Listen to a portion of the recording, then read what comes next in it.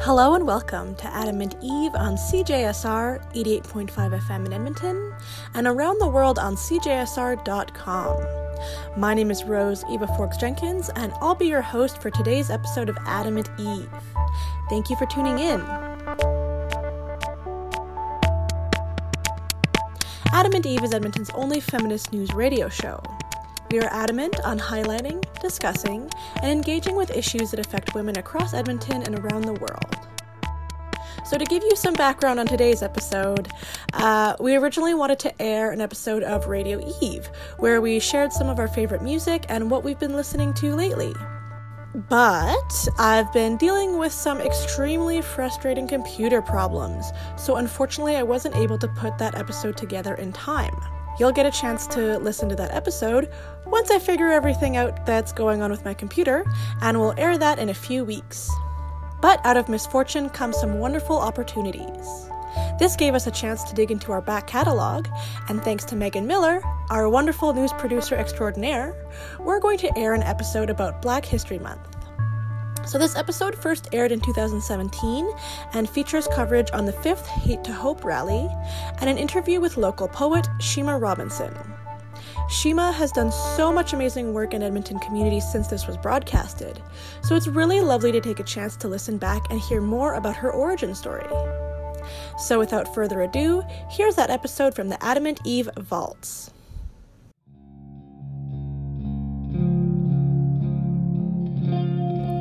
You're listening to Adam and Eve, your local feminist radio show on CJSR 88.5 FM and around the world on CJSR.com. I'm Marco. And I'm Sky. And we'll be your hosts for this half hour. Today we have coverage of the Hate to Hope Diversity Rally, which took place at the Alberta Legislative Grounds on August 6th. Marco spoke to the organizers of the event. Who were those organizers?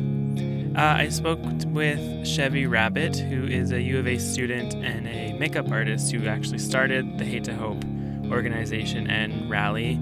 And then I got some footage of the various speeches that I'd like to share with you. Did you hear that? He managed to capture some audio of the speeches. That's fantastic. Okay, so let's go now to some scenes and words from the Hate to Hope rally that took place last weekend. Here's what I know about hate. It hurts. It breaks the person down. For some, it breaks them down to the point of retaliation, sometimes violence, or worse, suicide. We need to remember that every time someone is targeted with hateful speech, regardless of if it was a crime, the hurt builds up. It is a disease. Those of us that don't experience it on a daily basis and in our daily interactions may not fully understand this. So we disregard it, and we don't get how it impacts those who are really struggling in our community. Recently, in my role as the Alberta Hate Crimes Committee President, I spent time in 4 Alberta communities talking in friendship centers about how hate plays out with Indigenous communities. The one thing I was concerned when I came into this role last November was that the stats around hate crime are that 1 in every 10 gets reported. But the stats also say that it's the Muslim, the Jewish, and the LGBTQ community that are most affected by hate crime. I was concerned that there are communities that have fallen off the radar because they don't report. These are really difficult conversations in the friendship centers. It was loud and clear why reporting of hate crimes and incidents are not happening with Indigenous peoples. Quote, "No matter what we do or what we say, we're never believed. There is no trust that law enforcement would work in their interests or serve to protect them." I knew as soon as I heard about the bicycle incident with Bashir that it would not be considered a hate crime. This begs the question, when does that cross the line? It's sad to know that it takes a physical assault or damage to property to be able to react and respond to someone who incites hatred against another based on their race, their background, their ability, or identity. Because it is the small acts that are hurting us all. What I heard over social media after the incident with Bashir was that a feeling that the police fail when it comes to responding to hate. And I want to push that and say, we fail. We as society have not made our communities a safe enough or strong enough space that we can call people out and do so in a way that is constructive and selfless. That was an excerpt of Renee Vaugeois, director of the John Humphrey Center in Edmonton and human rights advocate, speaking at the 5th annual Hate to Hope rally. On Saturday, August 6, 2016, a small group of activists and supporters gathered outside the Alberta Legislature building for the 5th annual Hate to Hope rally to celebrate diversity and inclusion in the province and to protest acts of hate-based crime. The panel of speakers was indeed a diverse group of advocates, giving a voice to various different Albertan communities and experiences, including sex trade workers, homeless people, religious minorities, missing and murdered Indigenous women, the LGBTQ community, and immigrants, and all the intersections between. In fact, one of the most remarkable aspects of the evening was how it brought together seemingly disparate and conflicting voices, including representatives from all three major political parties in Alberta, the NDP, Liberal, and Conservative. An inspector from the Edmonton Police Service was even invited to speak, which is notable during a time when we are inundated with acts of police brutality in the news. Two particular news stories weighed heavy on the hearts of the speakers, the first being the story of Bashir Mohammed, an Edmonton cyclist who was harassed by a couple in a truck. This altercation culminated in the couple calling Bashir Mohammed the N-word. Luckily, Bashir recorded the incident and posted it on his Facebook page, where it has since gained momentum and shed light on the day-to-day experiences of racism that people of color face in the city, particularly Black Canadians. The Orlando shooting, which left 49 individuals dead in a gay nightclub in Orlando, Florida, just last month, also was a topic that many of the speakers at the rally expressed grief over, as they urged the audience to examine and resist hate-based violence in our communities. After the rally, I managed to catch up with Chevy Rabbit, the organizer of the rally and founder of the organization Hate to Hope. Hate to Hope is a grassroots organization committed to eliminating hate, discrimination, and bullying in Canada. For the past 5 years, Chevy Rabbit has organized a march and rally to raise awareness of hate crimes in the province and to give people the chance to voice their struggles and concern in a public forum. I asked Chevy about why he decided to start Hate to Hope. Here's what he had to say.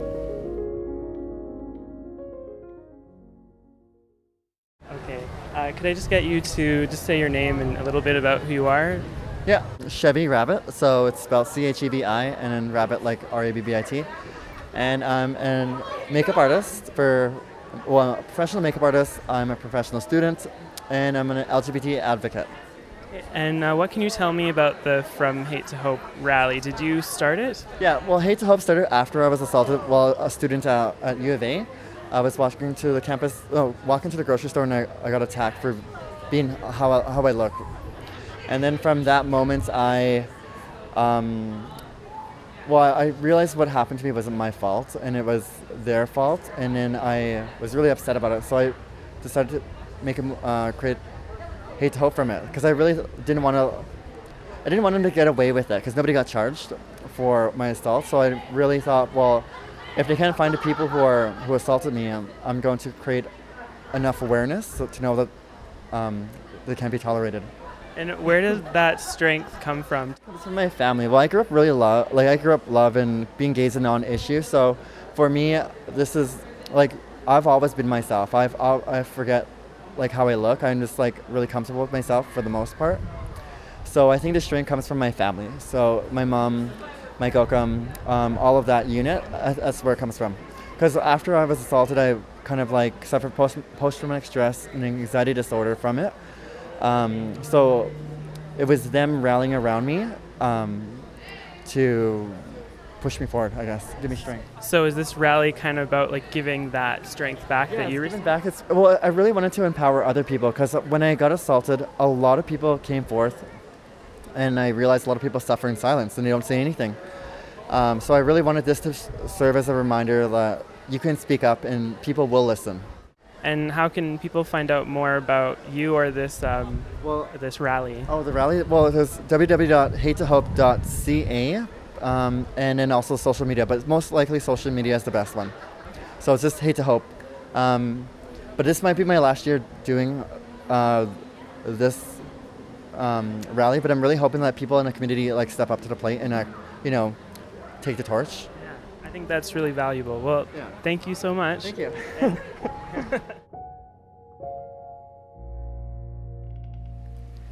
That was Chevy Rabbit, makeup artist, U of A student, and founder of the Hate to Hope organization, a grassroots activist group dedicated to ending hate crimes in Canada.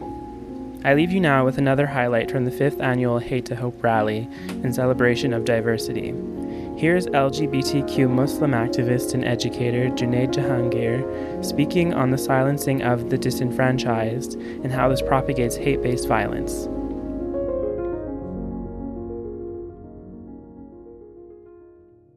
So far as others are concerned, they are given cheap slogans. All lives matter, straight pride, White History Month, men's rights. God has a plan for you, Jesus loves you. Islam gave human rights 1400 years ago. Talk is cheap. And they say all this while people like Bashir Muhammad in Edmonton get cursed at and spat on, intimidated and subject to raw hatred. Some are even beaten, tasered and murdered. And when the disenfranchised stand up for themselves, they are told to keep it down, tone it down.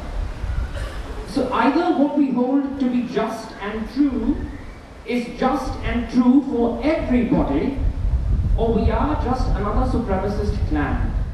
So can we get over ourselves and actually think about the small indignities that other people face every day of their precious lives?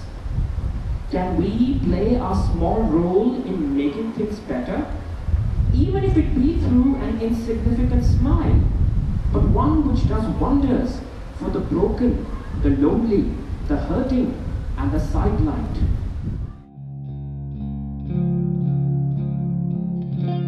We're back. You're listening to Adam and Eve on CJSR 88.5 FM and streaming around the world at cjsr.com. We were just listening to some scenes and words from the Hate to Hope rally in Edmonton last weekend. And now we go over to Sky for this week's Poetry Eve. So this week I had the chance to talk to Shima Robinson here in the studio, where we discussed her poetry and its density of both meaning and agency. Shima is also known by her stage name Dweneman, and is a student at MacEwan University. Hi, my name is Shima Aisha Robinson, aka Dweneman.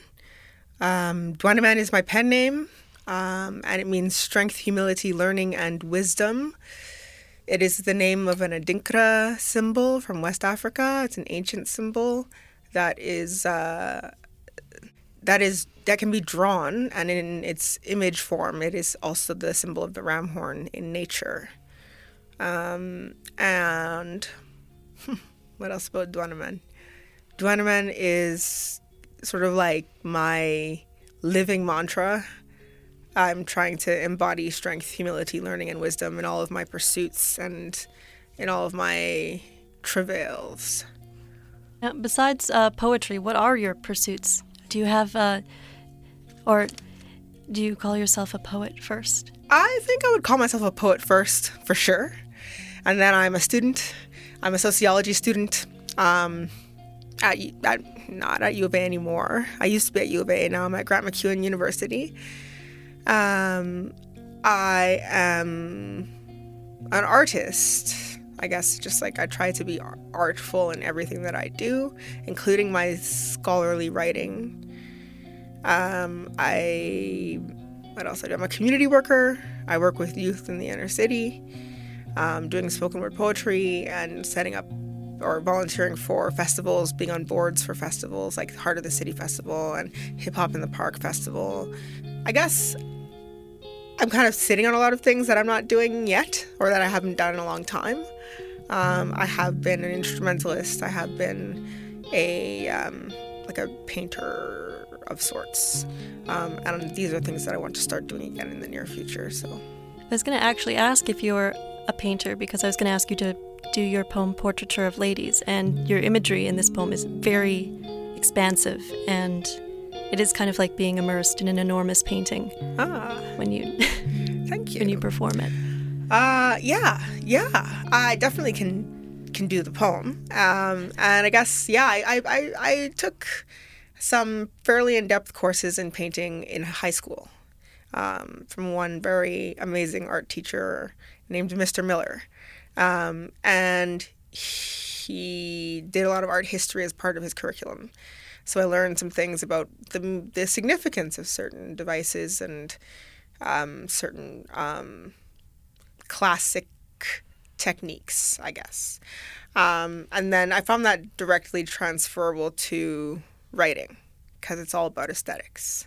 Yeah, and then I guess the imagery, like a lot of the art history we studied was European history. So the imagery in Portrait of a Lady is very much informed by my knowledge of like old European culture, and how that interacts less than harmoniously with like present day culture. Your language, it's like very academic too. Like it is a very clever sounding poem, as well as being a very, emotionally stirring poem. Right. And I think it's very difficult sometimes to balance those two things, because it's easy to go for emotionally stirring cliches, I guess, kind of like putting violins under scoring a scene in a movie, and then you you're supposed to cry. And sometimes academic language, because it isn't cliched in the same way in popular culture, like it doesn't carry the same instant meaning for a lot of people. How do you kind of balance that? I think what I do is that I try to avoid cliched statements that are not expanded upon. And in expanding a cliched statement, I can put it into academic or just as any kind of artful language that will have similar impact to the cliche, but that helps people to understand deeper meanings, nuances, and even contradictions that reside within our cliched lexicon or our lexicon of cliches.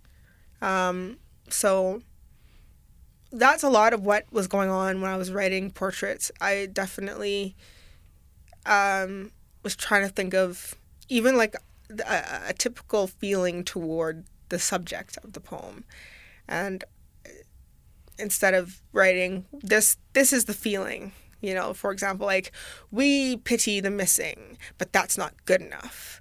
I was like, well, how do I articulate the depth of feeling beyond pity, like that I can detect in people's demeanor toward the idea of missing people, or like castaways, or just like the people on the periphery of society, of like affluent society, right?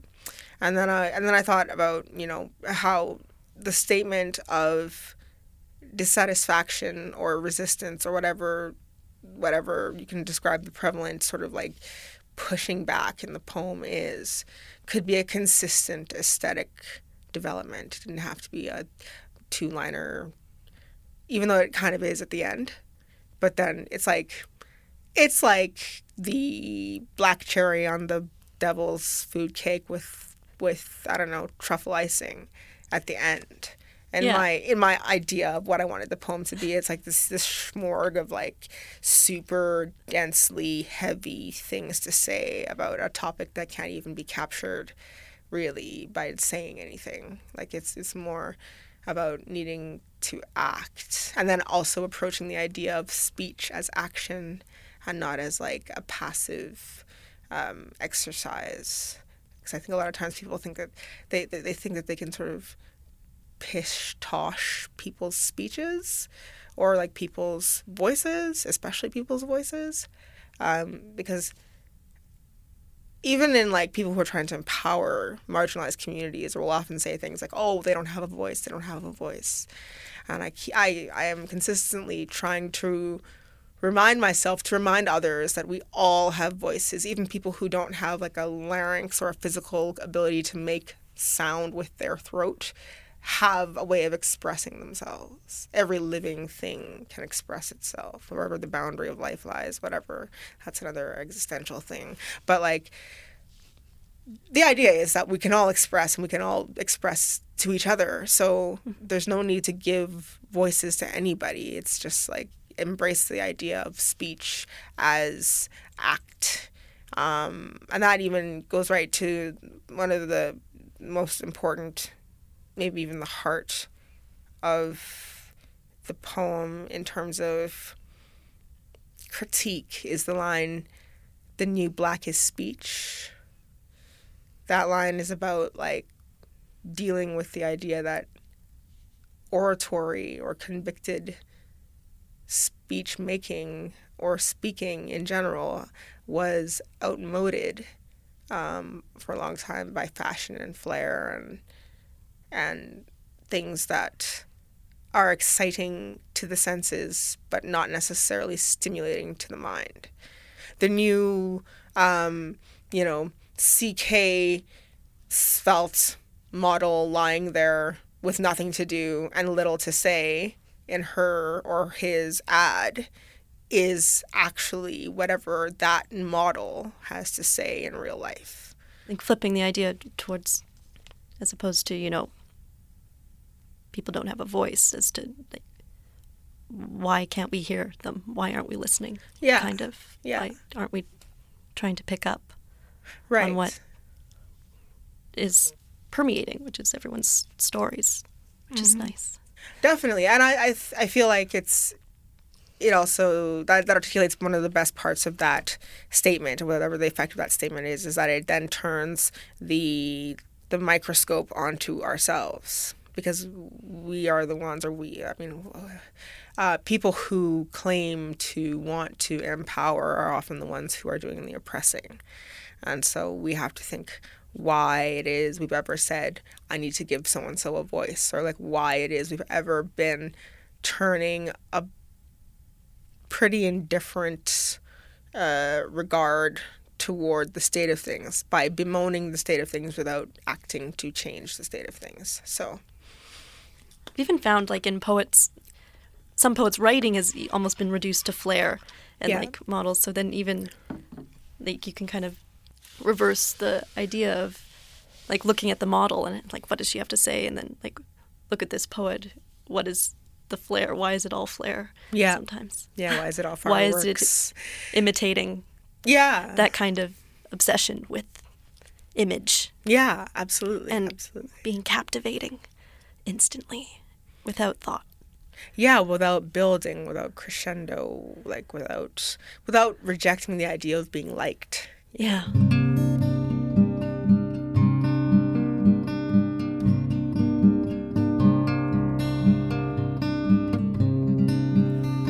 Hoarded portraits of war-painted ladies are filling the sordid coffers of our modern Hades, where genteel offerings are daily made of stoppers built to fill mouths that withstood years shelved under gilded droughts, but now face the pain of drained effervescence from their lesson-cleft lips, dressed up in rouge tints that spoke into the scorching palms of oppressors, pressed against their last gasps for breath enough to fill complete sentences that leave contemporary listeners disturbed, barely concealing the harrowing sense held in distrust that keeps the proven frailty of the marred capital I image of loveliness for company. Picture, love, leaning against our arm's length reliant strength weep before its lost silks and teething on the dilapidated stone masonry of its newest dank settlement, where shackled ranking is determined by a verminous heft and sway of our respective heart-breaking weights, while watchers plait the frayed ends of once regal piled heads, desperate to restore the knotted lore of honesty, lost. Because halos now bestowed our charcoal-fashioned, papier-mâché slathered plaster of Paris effigies, coated in rationed portions of yellowed paint, to complete the faded no-name replacement for what we once called awesome brilliance. I mean, listen. Even our words' forgotten meanings are spilling into blank spaces left by absent calls for responses, like, Yeah, woman, that was awesome, but now... Nerves riven, intention discriminate, empty vessels assess distances and keep well shod. Count out friends by pounds of impediment. Tell me how much energy you'll leach if I bring you a long way from birthplace where original sin left the guilt of non-existence and the filling wink beds of chillin' children who don't concern themselves with the harms of helpfulness. Because I've stood under situational curses, and overstand the helplessness is worse. It's last drawstring of the corset morbid, lung ache and a set of sore ribs for us lucky kids in captivity, or so says the signage on the sheet white whalebone shrine, its glinting delight at our proclivity for feasting alone, and then heaving up discordant tones, swallowed stories of home engulfed for the sake of self-hatred. So we could all corpse float in worried remembrance of our discarded essence, marching our margins custom-sized for corrections, voluntarily subject to those red ink inspections that are broad brush strokes made to render and flay the flesh of maids, masterpiece meal agreements reached at this undusted end of days, then devoted to the new royalty. Thousands sorted accordingly, including cast-offs and runaways, whose last offerings and sundry complaints are hung in the dumbing folds of propriety's heavy robes. Gripping shards of their shattered passions, they will roll transients, clandestine, and paint an array of canvases and belligerent exclamations, calling on a foul-mouthed matron to connect errant with realness. Keep the careworn reason far from sheepish, because the new black is speech. Past the foreboding shadow of the dunce-cap heap I accumulated in my sleep, and gradual as the drying oils of artifice rancor, the portraiture of ladies is a part of us. It's cancer.